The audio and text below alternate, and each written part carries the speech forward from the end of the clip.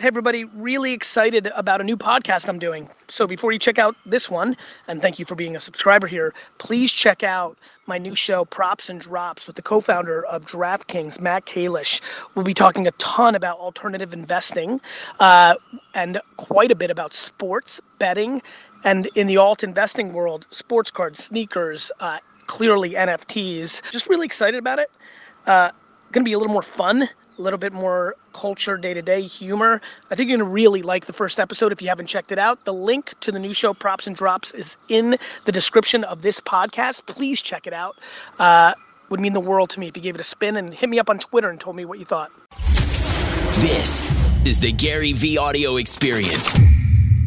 I love when people leave comments in my content.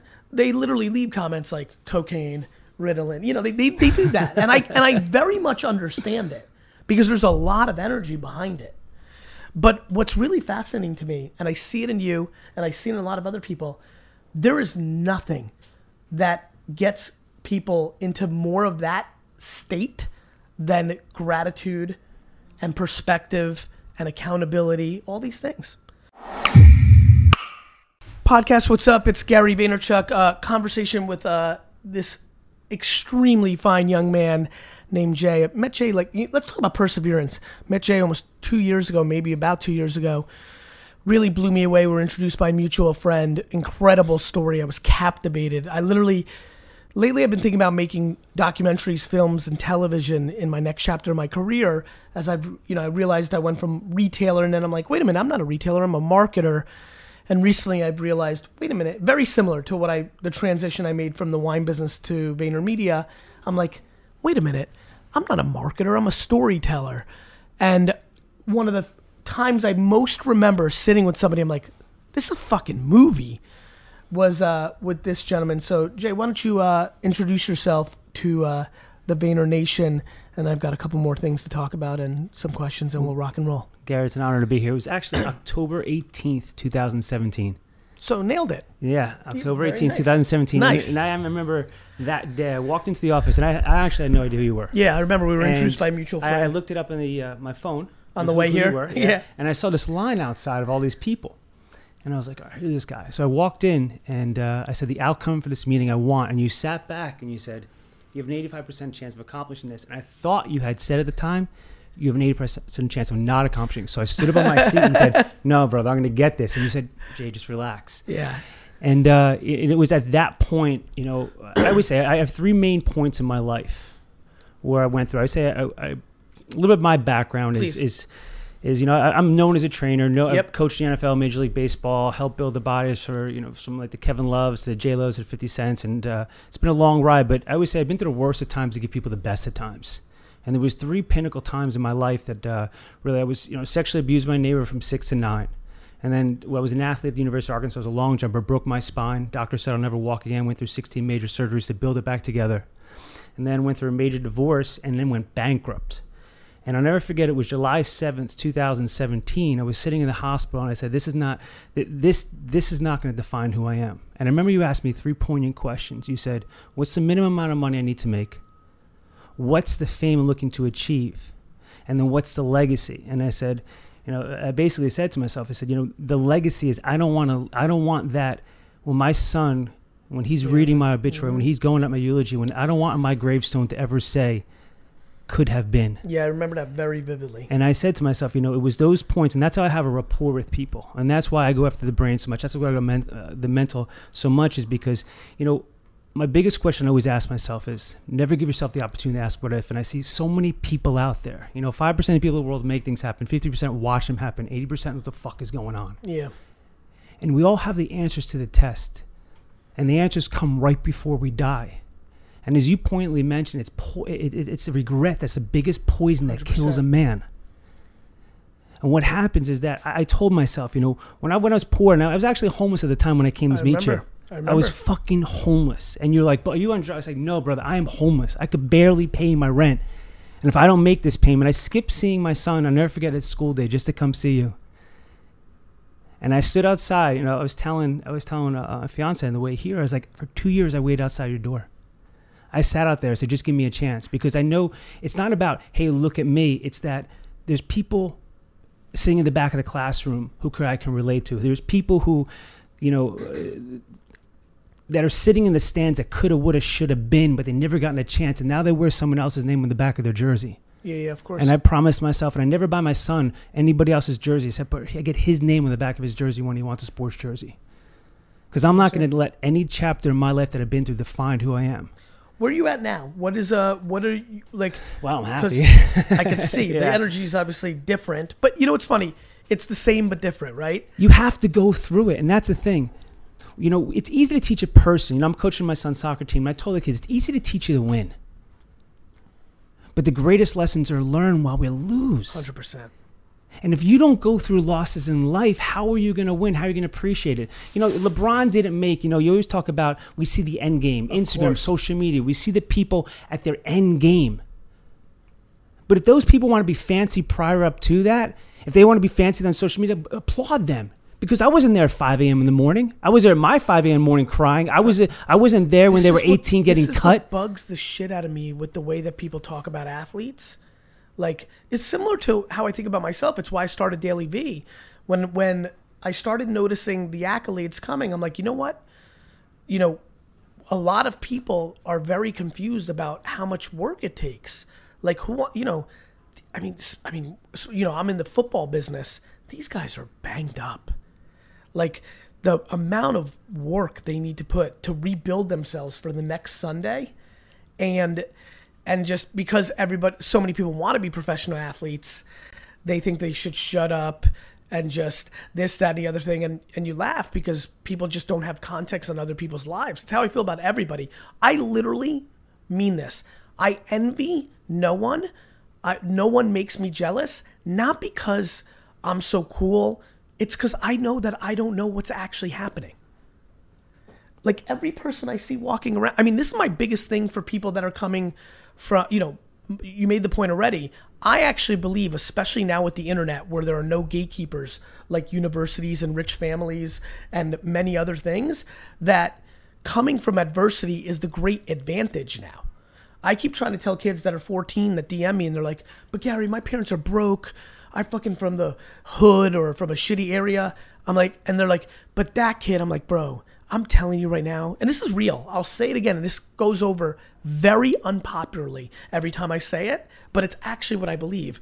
You show me an 18-year-old right now in Malibu driving an open-top Mercedes, and you show me some kid working at Chick-fil-A in South Carolina, and I swear on all I've got, I think the Chick-fil-A kid's happier. 100%. With all I've got, I believe 100%. It. I do not think people understand how deeply unhappy people that are privileged are at a youth level in today's current society. You could sell me on 1954. I think there were different dynamics. But right now, and we see it with the USC, scandal, and I see it because I read the 1,000 of DMs I get. Like, people are deeply unhappy. They're in drug culture. They're in depression culture because they have too much, not because they have too little. And ultimately, it's because their parents are innuendoing to them that they're not capable without their help, which makes them feel not in control. No different that when somebody feels the government or a company or social media is in control. Like, this thought of giving, one thing that resonated to me when we had that long convo when we first met is I remember in some of the, toughness that you were going through, I still remember this very vividly. And let me phrase, it just recalled as you were talking. I'm in love with people that actually feel confident that nobody else is in control. Like, even in the adversity of a tough divorce, which you were in the mix at that point, I still had the inkling of accountability and not feeling like somebody else was in control, which gave me complete positive mindset that you were going to come out on the other end. The people that don't come out on the other end of adversity are the ones that have succumbed to believe that somebody else controls the outcome. You're 100% right. And I always say, each one of those points, those 3 points, I have gratitude. Without that happening when I was young, I wouldn't be the man I am today. Without breaking my spine, I wouldn't be the man I am today. Without going through that, I would never have been my son's hero. How old are you now? 46. God, so young. You look great, too. You look even better than the last time I saw you. Well, I gained 25 pounds. You met me, I was just about 148. Mm-hmm. it's those times that we all have to go through. Talk to me. I apologize for interrupting. No. Talk to me about professionally what's going on. Because, we ran into each other at Steph's party, and I was like, let's finally do this. This has been hanging on my chest. When you came in, I was like, Tyler was so pumped. It's a really tricky life, it's amazing. Somebody asked me a question yesterday. Gary, what's the biggest mistake you made, at this conference? And I said, when you are drinking out of a fire hose, when you're crippled by opportunity, and when you're trying to do everything, there's so many things that happen. I think about you, and then I think about 25 other people, whether they are some of the fanciest peoples in the world, whether they're former employees, whether they're people that I met like you, where a dinner was set up, a podcast was set up, whatever it was set up, and the serendipity of life. One of the things that people don't understand about my life is I actually run this company. The Gary V thing is a byproduct of a lot of smart production and understanding. So, for example, I remember the second time I had to cancel this podcast with you, I was very committed to doing it because you're very good at, sometimes you'll cancel something and the person just stays quiet because they're, to your point, they're in the back of the classroom, or their feelings get hurt. They think I'm canceling on them because I'm trying to big time them or I don't care. What they don't realize, and I remember this vividly, the second time was my Budweiser client called me in and was like, if you don't show up for this meeting, you got a big problem. Yeah. So everybody's got a boss. I have 1,000 of them because I have 1,000 employees and 1,000 clients. And so, I remember that vividly, and I always think about serendipity. But what's really interesting is I want to spend a few minutes because it'll be good for the audience, but it's more importantly, I'm almost being selfish. Where are you professionally? Like, what are you up to? Sure. So what are you doing? So one of the things that I'm focused on now is I've taken everything that I've went through and developed a platform program where I'm able to tap into the subconscious people using neurolinguistic programming, NLP.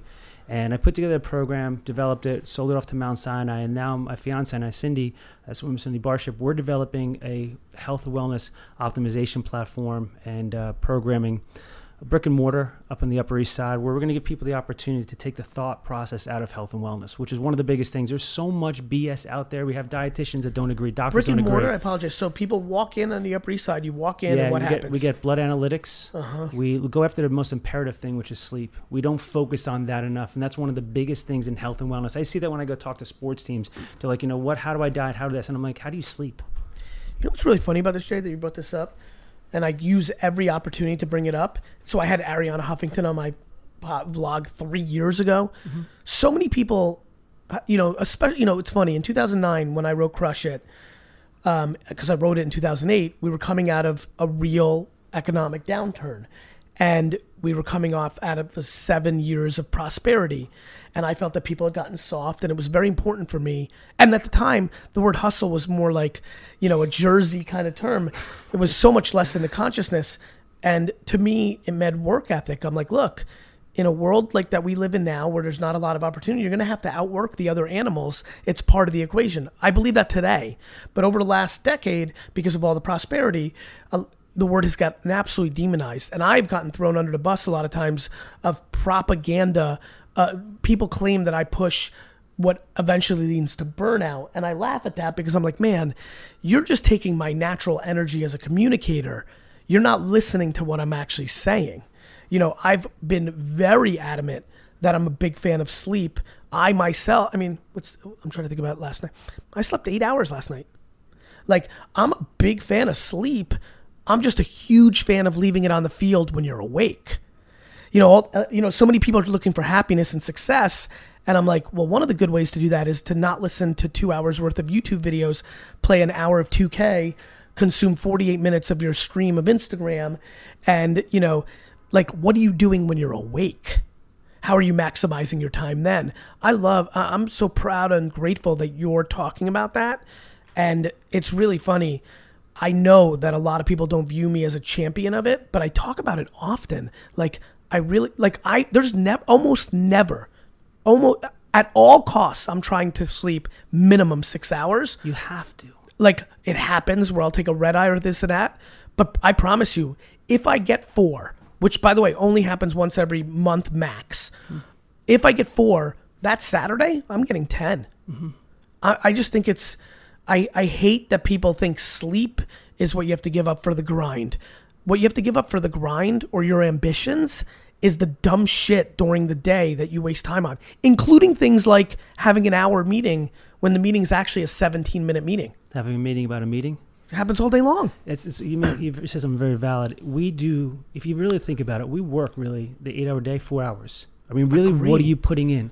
And it's when you wake up to when you go to bed. And that's why I always say, start off your day with what I call 8 minutes of power. I do my incantation, my gratitude, my reflection. I do 100 push-ups, and then I take a cold shower because I have to have preparation for my day. You go to the games, and you see the athletes warm up hour and a half prior to the game. They're warming up for work. When do we do that?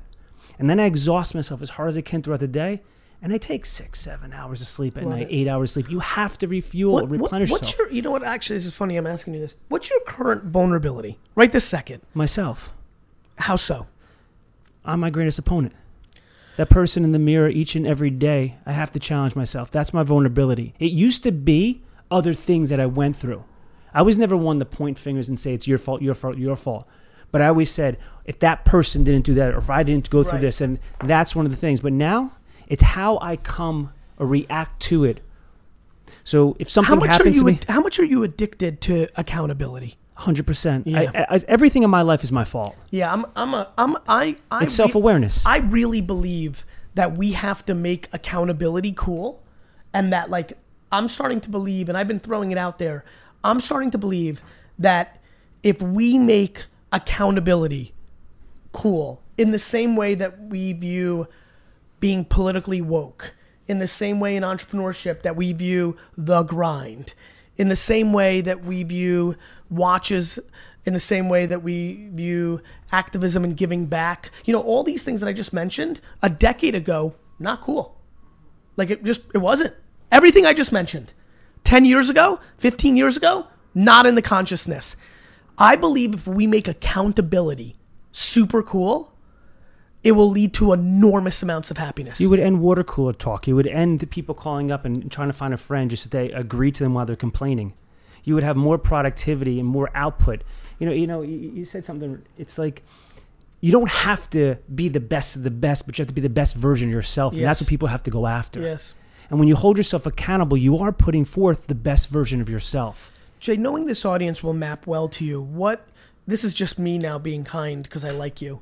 What do you, especially because I don't want to run out of time and not do it. What do you want this audience to know? What on a cliche Gary talk, jab, jab, jab, right hook. Jab, jab. What's the right hook here? Is it the macro concept of what you guys are doing on the Upper East Side? No. And so what is it? The right hook. Yeah. I'm the right hook. Listen, every day I'm jabbing out there and I want to give back. I want to know what you want actually. This is what I want. Please. I want people to realize that we all have the answers to the test. And the answers usually come up right before they die. I live by a thing what I call the death theory. People who I'm going through things in life and I may have barriers or I come across, they're not going to be beside me at my deathbed. They're not going to think about me when I'm taking my last breath. And the only thing we're going to worry about is when we die, it's like I should have spent more time with my family. We don't think about I should have spent more money, I should have made this, I should have...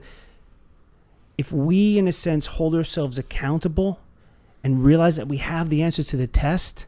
Because if people come to, how do I lose weight? How do I get in shape? How do I make myself a better life? You have the answers to the test. And if I put a gun to your head, you would tell me the answers. 100%. That's the big thing. Good. We have the answers to the test. I'm don't worry about what other people think because the deathbed theory ends that right there. Yeah, 100%. My son's going to be there. My other 2 children will be there. My fiance, my wife will be there. And that's it. Listen, you're preaching. You're absolutely preaching. Go ahead. Say something. Change people's lives. He takes people and actually changes their lives. If they're down, they're in addiction, or they want to be something, he literally changes their lives. They say you saved my life. I believe it. That's. And let me tell you why I believe that. Jay, like me, like many other people, both on the good side and the bad side of history, it's just because he's a great communicator. Like this is very important actually. There's a lot of people that know the answers, but they do not have the luxury of DNA that allows them to communicate it in a compelling enough way to actually break through a human being's brain and rejigger their perspective. That's all I have. That's all I have.